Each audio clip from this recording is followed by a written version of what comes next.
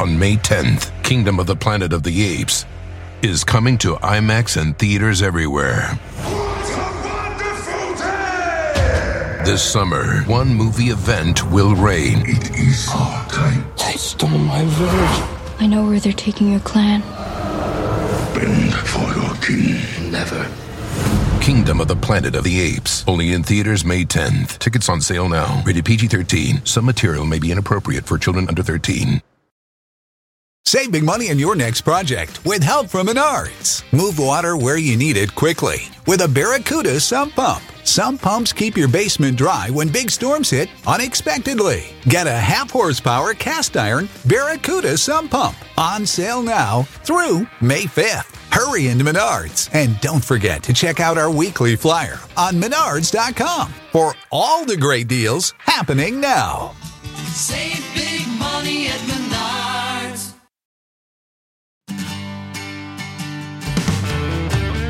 We're getting together to talk about all the things we used to do. The laughs, the passions, the little Sebastians, the pits we fell into. And we're putting it all in a podcast. Then we'll send it up into the sky. We're calling it Parks and Recollection. Come on, little podcast, spread your wings and fly. Hello, everybody.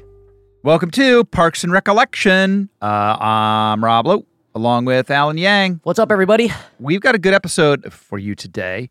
This is the famous beauty pageant, episode 3 of season 2. It aired on October 1st, 2009, written by the great Katie Dippold. Katie Dippold. Old Dips. Dips in the mix. Great writer, just a funny, wonderful writer.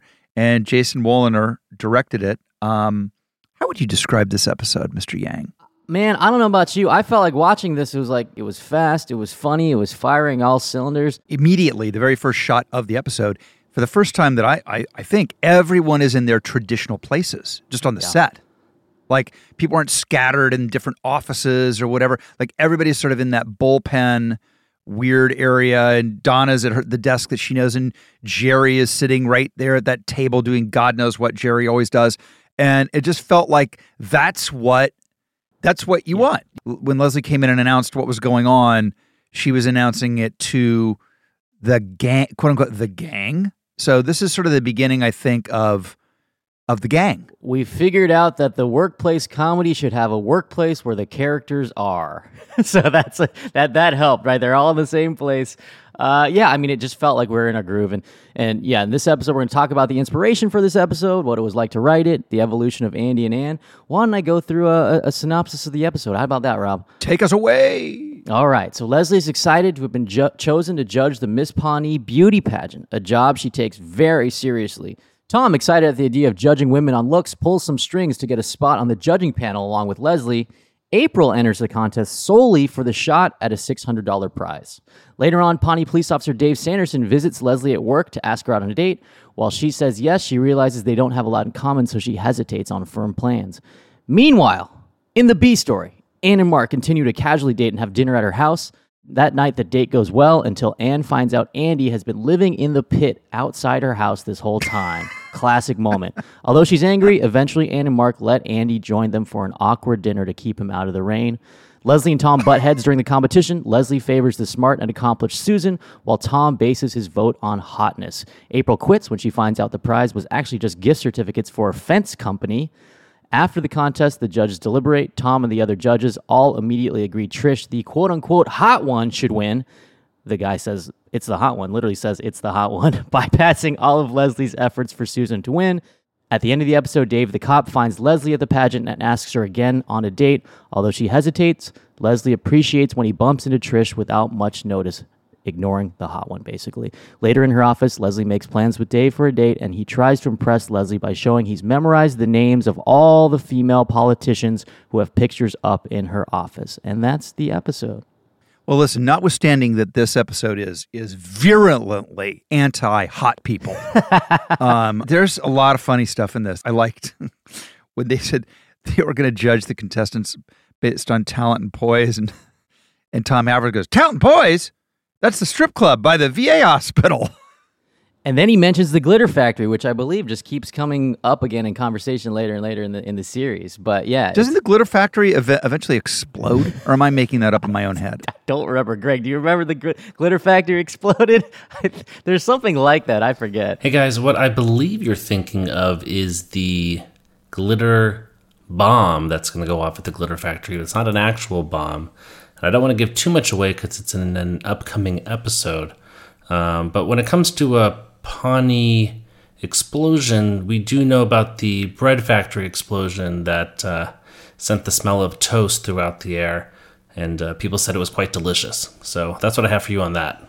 The other thing about this episode, it's super funny, but it also is, to me, one of the episodes that encapsulates best kind of where we've grown and changed as a society. Did you notice that? Because it's so much about, you know, like you said, hotness and beauty pageants and all that stuff, and all of that stuff is changing. My thing during this episode is, man, it's Leslie's attitudes in all of these episodes. It's like almost like she's a time traveler because she has the attitudes kind of we have now. She's like, is she from the future? Because everyone else is acting scummy. It's like, man, you can't believe the shit they're doing. It's like even the cameraman like pans down to like ogle a woman. It's like, you can't do that. And Leslie's basically saying you can't do that. But again, it's 2009. And so she's almost having the attitudes that people have now. So it is. She's very much the avatar of things to come. Yeah. In this show.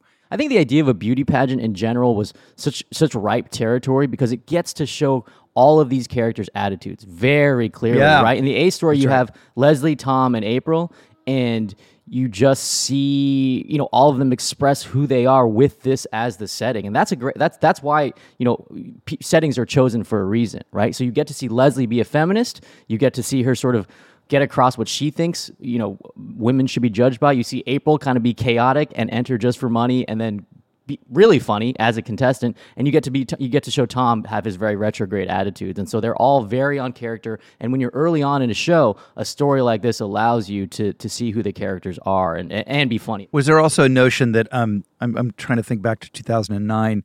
There was that hilarious moment where some teen Miss beauty pageant girl, and she literally could not string sentences together. So it was partially based on this very specific pageant. It was Miss Teen USA 2007, Miss South Carolina. People out there in our nation don't have maps, and I believe that our education, like such as in South Africa and the Iraq, everywhere like such as, and thank you very much, South Carolina. By the way, the host, our very own Mario Lopez.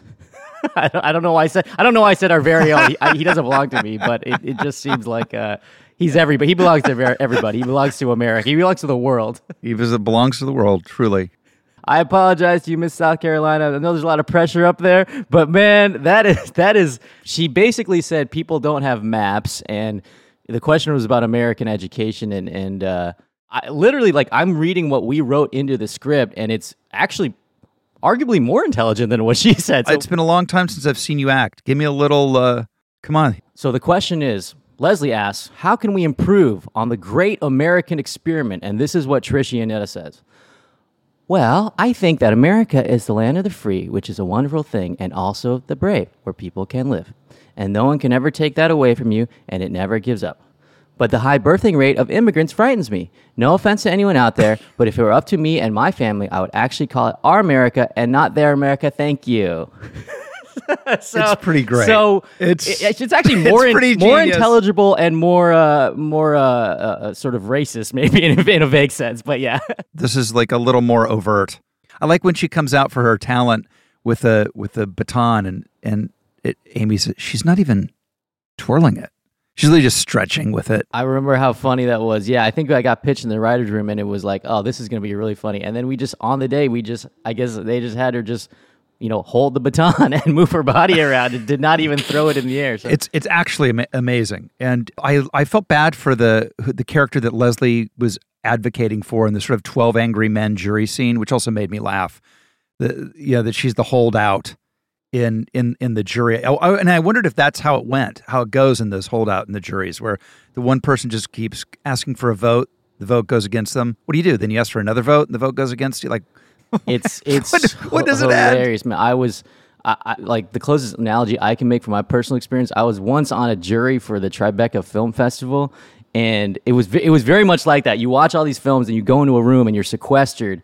And one of the other jurors was an actress that I actually knew, and she came in real hot. She came in. We all sat down. She's like, "It's gotta be this one. It's this one. Like, it's definitely this one. Like, it's the best movie." And then we went around. We each picked one, right? And then by the end, it was clear that the majority was picking this other one. And we expected this long, protracted fight like the one in the episode. But it came back around to this actress, and she was like, "Okay, yeah, that's great. We can do that one. Let's go." It was one of the funniest things I've ever seen. Super unintentional comedy from her because she was so passionate and she had such a personal connection to this other film. But then it was over immediately. It was like she just wanted to go home and get dinner or something. So it was the opposite of this. But no, in this one, Leslie is just kind of really digging her heels in. And yeah, it's a nice. The episode's packed because it is like kind of a 12 Angry Men parody in some ways.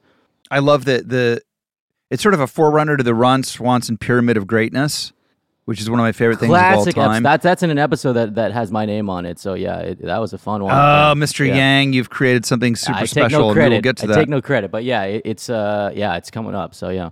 But the forerunner to that is the checklist that Amy has for who she thinks should win in the categories. And my favorite obscure, it's an actual category that Leslie Knope has. The Naomi Wolf factor made me laugh out loud. It's such an obscure joke. It's really, really funny. We did a whole talking head basically for this Naomi. For those of you who don't know, Naomi Wolf, a leading spokeswoman of the third wave of the feminist movement. So she's a journalist. She's the author of The Beauty Myth. But yeah, I mean, putting that in a network comedy is pretty ballsy, right? It's like you're expecting your audience to have sort of this elevated education. So that was kind of funny that that's in there. And this is the difference. If you ever wondered what the difference between a person who went to Harvard, like Alan Yang, and a person who didn't go to college at all, like me, is that when we talk about Naomi Wolf, he gives you that answer. If you ask me about Naomi Wolf, I go, she's the one that told Al Gore to wear more earth colors in his presidential campaign. Man, that's a good pull. I didn't remember that. That was her contribution. Maybe if he had listened, he would have won. Guys, I thought it'd be fun to call out all of the scorecard categories that Leslie had. I was checking the list. We have teeth, interior life, knowledge of herstory, presentation, intelligence, fruitful gestures, lack of ostentation, je ne sais quoi, the aforementioned the Naomi Wolf factor, voice modulation, and just a section for miscellaneous notes. It's a weird thing on the prop. Je ne sais quoi is actually spelled je ne sais quio, which I think is just silly. But beyond that, I was thinking about our time in the writer's room coming up with these categories, and I definitely agree that this is a precursor, in a way, to the Swanson Pyramid of Greatness, which, Alan, I think you remember we spent maybe several days on. Yeah. Much to my happiness, there was a mural moment. Apparently the mural is, I can't believe I'm going to say this. The mural was called A Lively Fisting, if I'm not mistaken. Got renamed, but what used to be called A Lively Fisting. Yes, that is included in the episode somehow. I like the Dave Kopp character, the reveal that he's not Amy's intellectual equal. Dave says, "Oh, is that your grandma?" It's Madeleine Albright. He goes, "Oh, her name is Madeleine Albright." Yeah. Like, I just call mine Nana. But yeah, it's yeah. I mean, and I think the other thing, like watching this episode, just takes me back to kind of the different atmosphere in season 2 in the writer's room, because we had new people in the room. Obviously, Katie Dippold, who wrote this episode, who's gone on to write Ghostbusters and The Heat and, all these movies. She's a big movie writer now. She's writing I think she's writing The Haunted Mansion for Disney now. But we also added Harris Whittles. We added Aisha Muharrar. We added Mike Scully. I mean, think about all those writers. They stayed on for almost the entire run of the show, all of those people. And there's a range, there's young, there's more experienced. They're all super funny and super good energy in the room. And I actually highlighted some of the lines that I could be wrong, but I remember them writing Like there's a Whittles line that I think it's like, it's Pratt. He wrote a lot of Pratt stuff because he loved writing like, dumb guy jokes. And he's screaming like, are we going to talk about anything other than the lies that I told you? Like that's very Whittles. Like that's very Harris. Like that's like, and then there's a joke that we used to call like a Scully joke. Like we literally had a term for it. It's an April talking head. She says, she quits, and then she has a talking head that says, I may not have won, but at least I didn't make any new friendships. And it's like, that is the economy. So Scully, wrote for The Simpsons. He used to run the show, and, just super experienced and had the most laser beam focused eye on jokes and economy of words. So he would have a setup and a turn, and it would all happen in 12 words or something. So we used to call some of those like Scully jokes, and sometimes we would try to pitch them, but no one could do it as well as he could. And yeah, he became one of Amy's favorites too. And we ended up putting him in the show. He plays a character named Pearl, who sometimes goes to town halls and just says one crazy joke and sits down. So he was a great addition to the show. And I want to credit, Katie and Aisha too, because again, I think I mentioned this in a previous episode, but in a show with a female lead, a female friendship as its center, and this one especially, which is a kind of about the male gaze and about a feminist response to that, it helps to have women in the room, and the staff was, I think at this point, probably 50% women, which really helped, and Katie has her name on the script, obviously. So, but Katie and Aisha both really great with story, really great with jokes, and it was evidenced by, their continuation of their careers. So I could feel those writers. I could feel the fun we were all having in the room. And I actually was talking about this, one more quick anecdote. I was in my writer's room yesterday for my new show, and remember, Greg, I wanted to talk to you about this. At a certain point, Greg was in the room. He's a script coordinator, and he became a writer in later seasons. But at the time, what season was it that you started to have sound effects? So in the writer's room, you're talking all the time, and then at a certain point, you play sound effects. At a certain point at Parks and Rec, it was like a morning zoo radio show where everyone had their own theme song and they were running bits. And so I was talking to my co-creator on the show, Matt Hubbard, who came and wrote for Parks season 7. And he said, I came in there and I did not understand anything that was happening. It was a circus because you would walk in and, I would pitch a joke and then Greg would play my theme song and then Harris would pick a joke. He would play his theme song and they were running bits. Mike Schur would go off on a rant. Rob, you've probably heard Mike go off on something political or something about sports or something. Yeah. And Greg would start playing, what would you play, like the Battle Hymn of the Republic or something? It was like ramping up dramatic music and he wouldn't even notice, and then it would start playing and everyone would laugh because it would always diffuse the situation. Right? It was so funny. What were some of the sound effects that people had, and do you remember who had what theme song? What were all the theme songs? Like I forget some of them. Oh, Harris's was the Seinfeld theme song. So he would pitch a joke and he'd go, bow, bow, bow, bow, bow, bow. It's like, what is happening? Yeah, it's when I became a writer after a while, but when I was a script coordinator and writer assistant, you spend a lot of time listening and taking notes, and I wanted to have a voice somehow in the room, and so I realized I could do it with sound effects and bits. And so my favorite first one was I added a doorbell sound whenever someone would come in, and right. Very mild start, right? You ease your way in, which is funny because like it would also be but it was a nice way for the room to say, oh, someone's here, I should turn and look at the door. But Yang, you were talking about this. I definitely had Battle Hymn of the Republic playing for Mike whenever he would go on a very long rant about something so specific, and you would see everybody's eyes kind of glaze over out, and he would slowly rise, and every so often, after about 30 seconds, he would realize it was playing and turn to a look of both disdain and like total comedy appreciation. Yeah, because that's what it was. I was talking about that, and all the other writers on my new show were like, "Why did he fire you?" I was like, "Because he was a very tolerant guy. he appreciated them." Oh, another one I love was Morgan Sackett, who was our line producer, who was brilliant. But he would come in, and he's usually going to come in and talk about the budget or something didn't work or whatever. So Greg would play the Star Wars Darth Vader theme, right? Wasn't that? Yeah, when he would walk in, and then whenever he would speak, I would play the theme song from The Omen. Yeah, that's another one. Oh, amazing. And by the way, he's the nicest man in the world, which makes it even funnier. I know we had Gore on, and my favorite Dan Gore theme song was definitely it was the Masterpiece Theater. Yes, because he's a very fancy man. He's very elevated. Yeah. He's very high-spoken, well-spoken, and he would just say that thing that needed that stinger afterwards. Those are definitely my favorites. And it just kept it kept going to the point that I used to play it out of iTunes, and then I bought myself an application on my computer that I could play it with the keystroke because they were coming so fast. It's true madness. Yeah, he had a soundboard app, but I mean, you can imagine that it just takes the it takes the shit out of you, right? It takes the punch out of you if Gore's goes off and talks about the opera or something, like Dan Gore's like, if he talks about the opera, and then Greg plays Masterpiece Theater. It's like, yeah, you have a sense of humor about yourself, but yeah, I want to be in that writer's room. It's never happened in any of the writer's room. So credit to Greg that I've been in. But yeah, it was very fun. Also, wasted a ton of time, but whatever. It's nice when you've been on a show for that long. And this was basically like later seasons. I mean, when we were sort of messing around a little more. But man, how fun! See, I think sound and soundboards are very underutilized. I think they could be brought into so many different worlds. Like on an actual shooting set, it's same as the writer's room in that the hours are long.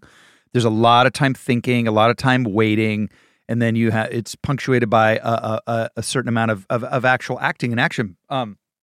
Mike Myers on Austin Powers used soundboard, and it was the greatest thing ever. Like, we would be sitting around waiting for the camera to be set up, and Mike would just kind of he would literally, and I never knew how the sound guy knew. And Mike would like raise his finger, and you'd hear the beginning of Car Wash. How did he know? So you'd hear, and that clapping beginning of Car Wash was the kind of, okay, let's go. Anytime you're ready, we're ready to do. Like, that's whenever it was a little bit of boredom, Car Wash would play, and then there were other sound things, and I don't know how they had like an ESP thing going on. It was one of the most fun, cool things ever. The other thing I think about is, you as a baseball fan, Alan, people have walk-up songs. Yes. In certain stadiums, a player has a song to walk up to. So this is really, it's all the same conversation. Yeah, I'm always thinking, what would be your walk-up song? That's so funny. I remember I remember reading about other people's walk-up songs, and it's usually like, it's a mix like really hard hip hop or like a country song or something. And then I remember Hideki Matsui was a Japanese player, and he would come up to Clocks by Coldplay, just like the softest song, like not even trying to. I was like, that's really intimidating for the for the pitchers. Like, oh my God, Chris Martin's coming up to bat. But that always made me laugh. I was like, why did you choose that song? It's so funny. That's really funny. It's really funny, man. Yeah, I don't know. I guess you have to go with something hard, right? I don't know. What would you pick? What was Alan's theme song? We didn't get Alan's theme song. Oh yeah, I don't know the name of it. It was just like kind of something with like some weird. He would play when I did pull-ups. It was like kind of like a weird swaggery song or something. It was like a jazzy, like Tin Pan Alley weird thing. Yeah, it stuck for years, which is so funny.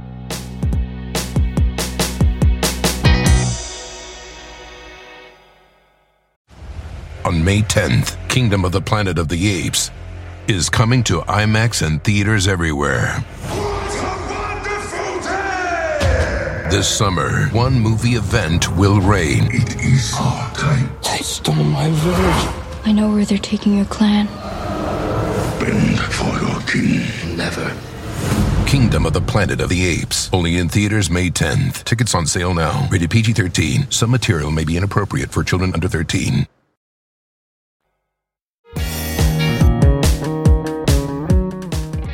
The B story is interesting because we're putting chess pieces into position, right? We're putting them into place. I think there's an Andy and Mark sort of love triangle going on, and I think we were figuring out what we had in Pratt, which is this secret weapon who's super likable, and we're like, maybe we shouldn't make him a super unlikable character when he's a super likable guy. So he has kind of a cute moment at the end. He's living in that tent. I thought it was just so adorable when he's like, he has that talking head, and he's like, I thought that went pretty well, and it's raining all around him, and he's clearly in a bad situation, but he's positive, right? And that's we're adjusting the character in that situation.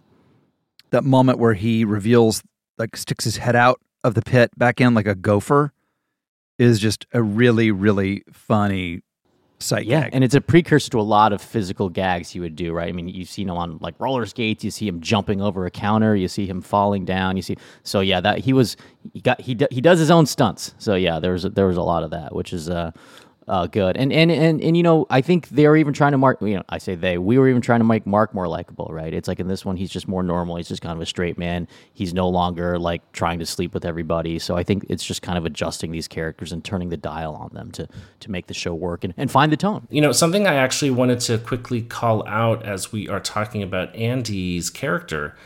You know, we've discussed the first 6 episodes, the show was figuring itself out. The writing staff, the actors, everyone was figuring out what this show was going to be. But one of the original intentions of the series by Greg and Mike was for Andy and for Chris Pratt to only be on the show for the first 6 episodes, right? Andy was supposed to help introduce Anne and the Pit in this comic way, but then leave.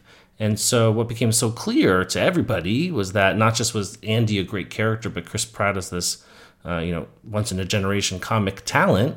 And so when he stayed on as a series regular, I actually think that these first few episodes of the season, of this second season, is the writing staff figuring out, okay, then who is Andy going to be if not for, a short storyline? What is his character going to be? What will his comic traits and his failings and his interesting qualities going to be? And so you see so much of Andy in these first few episodes because it was a chance now to really expand on his character. So I always love that about the beginning of the season. I just wanted to call that out to you guys right here. The editing is a comedy masterclass in Parks and Recreation. But you can see in this episode that they're starting to learn some of the lessons that really make it hilarious. Like there's a jump cut sequence in the middle of the talent show bit in the beauty pageant. And so here, if you can imagine, the setup is you're going to have the old lady contestant who's clearly old. She's old, and you're like, what the hell? And she's going to sing the Donna Summer song. Oh, it's so good. It's so good. It's so good. Like, so that's funny. Okay, I told it, everybody, right, that's funny. But what you don't do is like, and now the old contestant will show you her talent. And then you don't know what she's going to do. She stands up, you don't know what's going to happen, and she clears her throat, and she starts to sing this. That's not how it's done on Parks and Recreation. Out of nowhere, you cut into, not even the beginning, in the middle of one of the, oh, it's so good, it's so good. It's like a math jigsaw puzzle scientific bit of editing. When you think about how that could have been shot, could have been edited, and then how it was edited, and it's genius. Yes, I'm glad you brought up that specific moment because to me, that is a great example of everything coming into place. And they say a movie or a show is made 3 times, essentially. It's made in the writing, it's made in the shooting when you're on set, and then it's made again in the editing room. And they all have to work in concert, and each one can be additive or each one can be subtractive or deleterious to the process, right? So in that specific case, when I hear that song, I think of Katie Dippold because she would always pitch someone singing that song. I remember her pitching that and writing it into the script. And wouldn't it be funny if you see all these young women and then you just see an older lady singing this song out of nowhere? You don't even see her beforehand, right? It's surprising and it's funny, and that's what comedy is, right? It's something unexpected, and so I'm glad you flagged that moment. Comedy is so subjective, as we all know, and people talk about what smart comedy is or isn't. What you just described is smart comedy because there is no setup. Like, this is just joke, and the setup is left up to the audience to be smart enough to figure out. Yeah, I think there's always a fundamental respect for the audience and the audience's intelligence and the audience getting something unexpected. And I do remember, I think the people making the show, Mike and Greg and all the actors were really smart people, but I do think that sometimes they got annoyed. Like, certainly Mike got annoyed. I think we were on the cover of Entertainment Weekly. All you guys were on the cover, the cast of the show, and it said the smartest comedy on television. And Mike was like, it would be nice if it said the funniest comedy or the best comedy, right? Because we don't want people to think like you got to have a PhD to watch the show. But, I agree with you in the sense that it doesn't pander, right? It's not trying to pander. It's not trying to go lowest common denominator. And I think that's a common thread through a lot of the stuff that Mike has worked on and hopefully that I've worked on as well. Yeah, my favorite thing about, I remember shooting that Entertainment Weekly cover is we do all these different photos, and the headline that they clearly want to use and did is the smartest comedy on television, and yet the picture they use is all of us with a gigantic stuffed bear in the background for no reason. Yeah, that was one of them. And then the other one was you guys like in a Jeep or something. Like, and remember that one? Like that was on the covers. Like you guys were wearing like safari outfits or something. I don't know. We were in the desert, and I was doing a parody of Franco in 2.5 hours or 300.5 days, where he got his arm caught in a rock and had to saw it off. Remember that movie? That was like, remember that one? 127 hours. Yeah. That was like that was big movie at the moment. So if you ever look at that Entertainment Weekly and look it up, I'm in James Franco's exact wardrobe. How strange. With little tiny rocks, tiny ones on top of my arm. Do you ever do a photo shoot and you look at what the photographer wants you to do and you're like, I'm not going to do that? Because I think they come up with weird ideas. Because like I feel like they always, to me, it's not like I've done nearly as many photo shoots as you have, but I often feel like it seems like they're doing this photo shoot for you, not for me. You want to add something weird to your portfolio. You don't want to do something normal. Oh, all the time. And I also find that they, with quote unquote comedy. Oh, the worst. Material the worst is the worst. Yeah, can you wear like a fake glasses with a fake nose, or like hold up a banana to your ear and pretend it's a telephone, like that kind of shit? Like, it's the worst. I mean, even Annie Leibovitz, who's one of the greatest photographers in the world and one of my personal favorites, has a picture of Ellen DeGeneres in, wait for it, clown shoes and a clown outfit, and of course she's the sad clown, because there's only one type. All clowns are actually sad. We know that. Oh man, the curse of the comedy performer, right? You like the respect you want to get. It's like they want to put you in this box and put you in funny clothes, goofy glasses, all that stuff. But I think that's why a lot of comedians, like, they want to do like their serious movie. I literally think that's to avoid photo shoots like that. They want to do something serious. That's the only reason they do it. I was doing some photo shoot for the Hollywood Reporter, some roundtable thing for showrunners or something, and we walked into this room, and it looked like the set of Saved by the Bell in 1989. It was all pastel, giant foam shapes and pinks and light greens, seafoam greens and light blues, and like a checkerboard floor. And all of us were kind of like, wait, what is this? And it was like, it was like Bill Hader and Gerard Carmichael, Dave Mandel, and at one point Hader was so funny. He's like, "You want me to sit on this giant ball?" Like, it's just like the funny, like, and like you can pull up the photos of him. He's like has his head in like a circle, and like that's what they made us. We did it, but it's like, again, like, they're just trying to do their jobs and do something interesting. But it's certainly, Hader was so funny. He's like, I don't know, what is this? He was so, because he doesn't care, but it was very funny, man.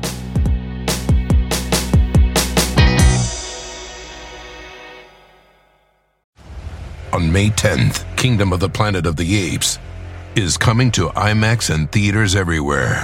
What a wonderful day! This summer, one movie event will reign. It is our time. They stole my village. I know where they're taking your clan. Bend for your king. Never. Kingdom of the Planet of the Apes. Only in theaters May 10th. Tickets on sale now. Rated PG-13. Some material may be inappropriate for children under 13.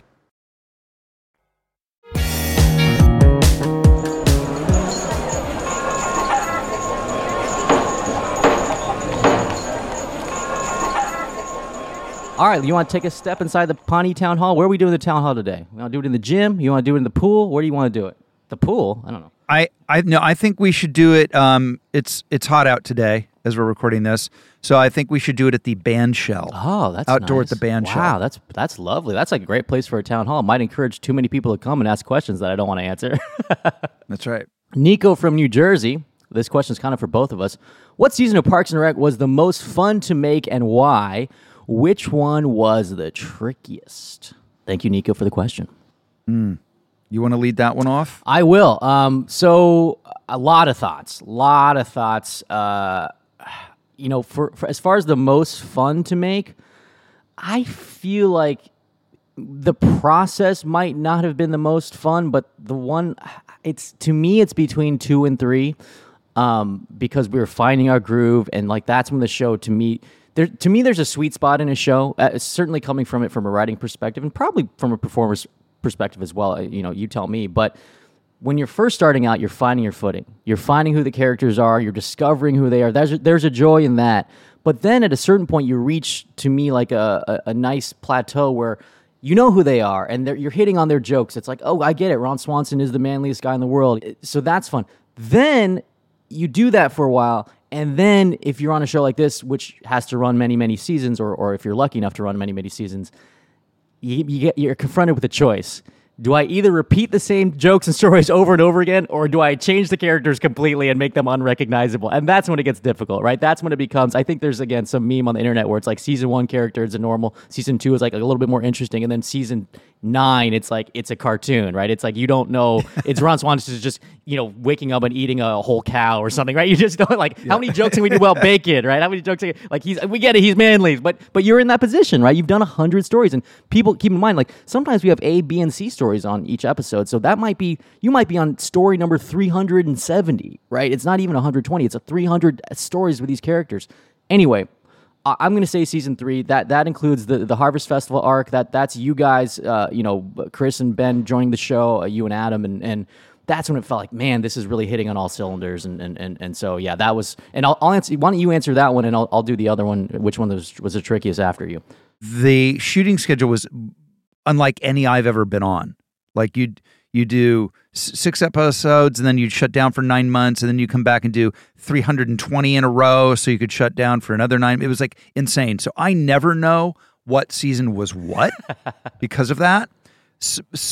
But I will say that when we knew that it was going to be my last season and Rashida's last season,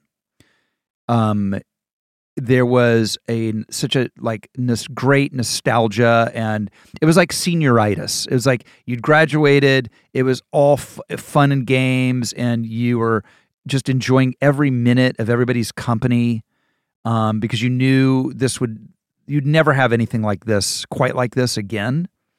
That's what that last season Senior was. spring, kind of, it's just fun. Everyone having a good time, a show that we felt like was working, and we saw the sort of. We also saw the finish line in some ways, right? That was really helpful, and I always feel like that helps the writing as well as the performing. But yeah, and Rob's not joking. I mean, because of a variety of factors, some of which was Amy, having kids and stuff, season 2/3 ended up being 30 episodes in a row or something. It was so bizarre. It was so many episodes in a row. It's an inhuman number of episodes to do in a row. Anyone who's working in the industry knows that. But we got through it, and I think we ended up with some really great creative stuff. I think as far as which one was the trickiest, to me, obviously season 1 is always tricky because you're building the world and you're building the characters and you're figuring out how your actors perform best. It also, to me, gets a little tricky, as I said, later on in the run, but before the end. So to me, like, the last season is kind of cool. It's like, we're ending, and like, you're writing towards an end point. This is where we're going. But if you don't know that, if you're, people on long-running shows, like, hey, season 12, like, that, to me, starts getting hard, where it's episode 17 of season 12, you're like, oh, my God. It's like, like Chris and Ron fight over a stapler or something. Like, you're just trying to, I don't know, man. Like, we gotta make an episode, right? We got to shoot on Monday, so we got to figure this out. So but I will say this, those later seasons that you were talking about, Rob, like, one of the fun things for me was I started getting a little bit, Mike started trusting me to help run the room. So that was really exciting for me. So the later seasons, Mike was working on Brooklyn a little bit, and Brooklyn Nine-Nine with Dan. And so Dan was gone. And so I was helping to run the room with Donna Carey, who was another writer. And so me being able to, as a younger writer, getting able to sit at the keyboard and make some decisions and sort of decide what goes in the script was really exciting for me. And I'm always grateful to Mike for that experience. Well, this was a great episode, and I thank you guys for downloading, listening. Make sure that you subscribe to the show, and like I say, tell 2 friends about it, and that math works out to be a lot of audience very, very, very quickly. They tell me. I don't know. I didn't go to Harvard. Does that math make sense? There's still time. They're still accepting people, and we give us high ratings. We need validation. And that's the show. Thanks to producer Greg and producer Schulte. Goodbye from Pawnee. See you next week.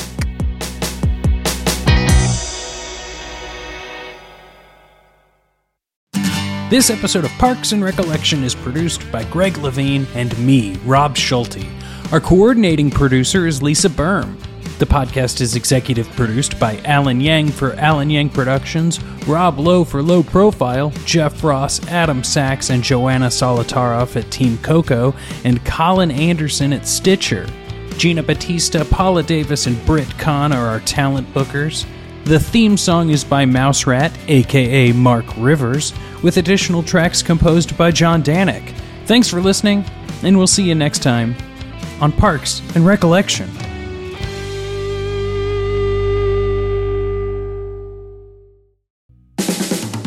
This has been a Team Coco production in association with Stitcher.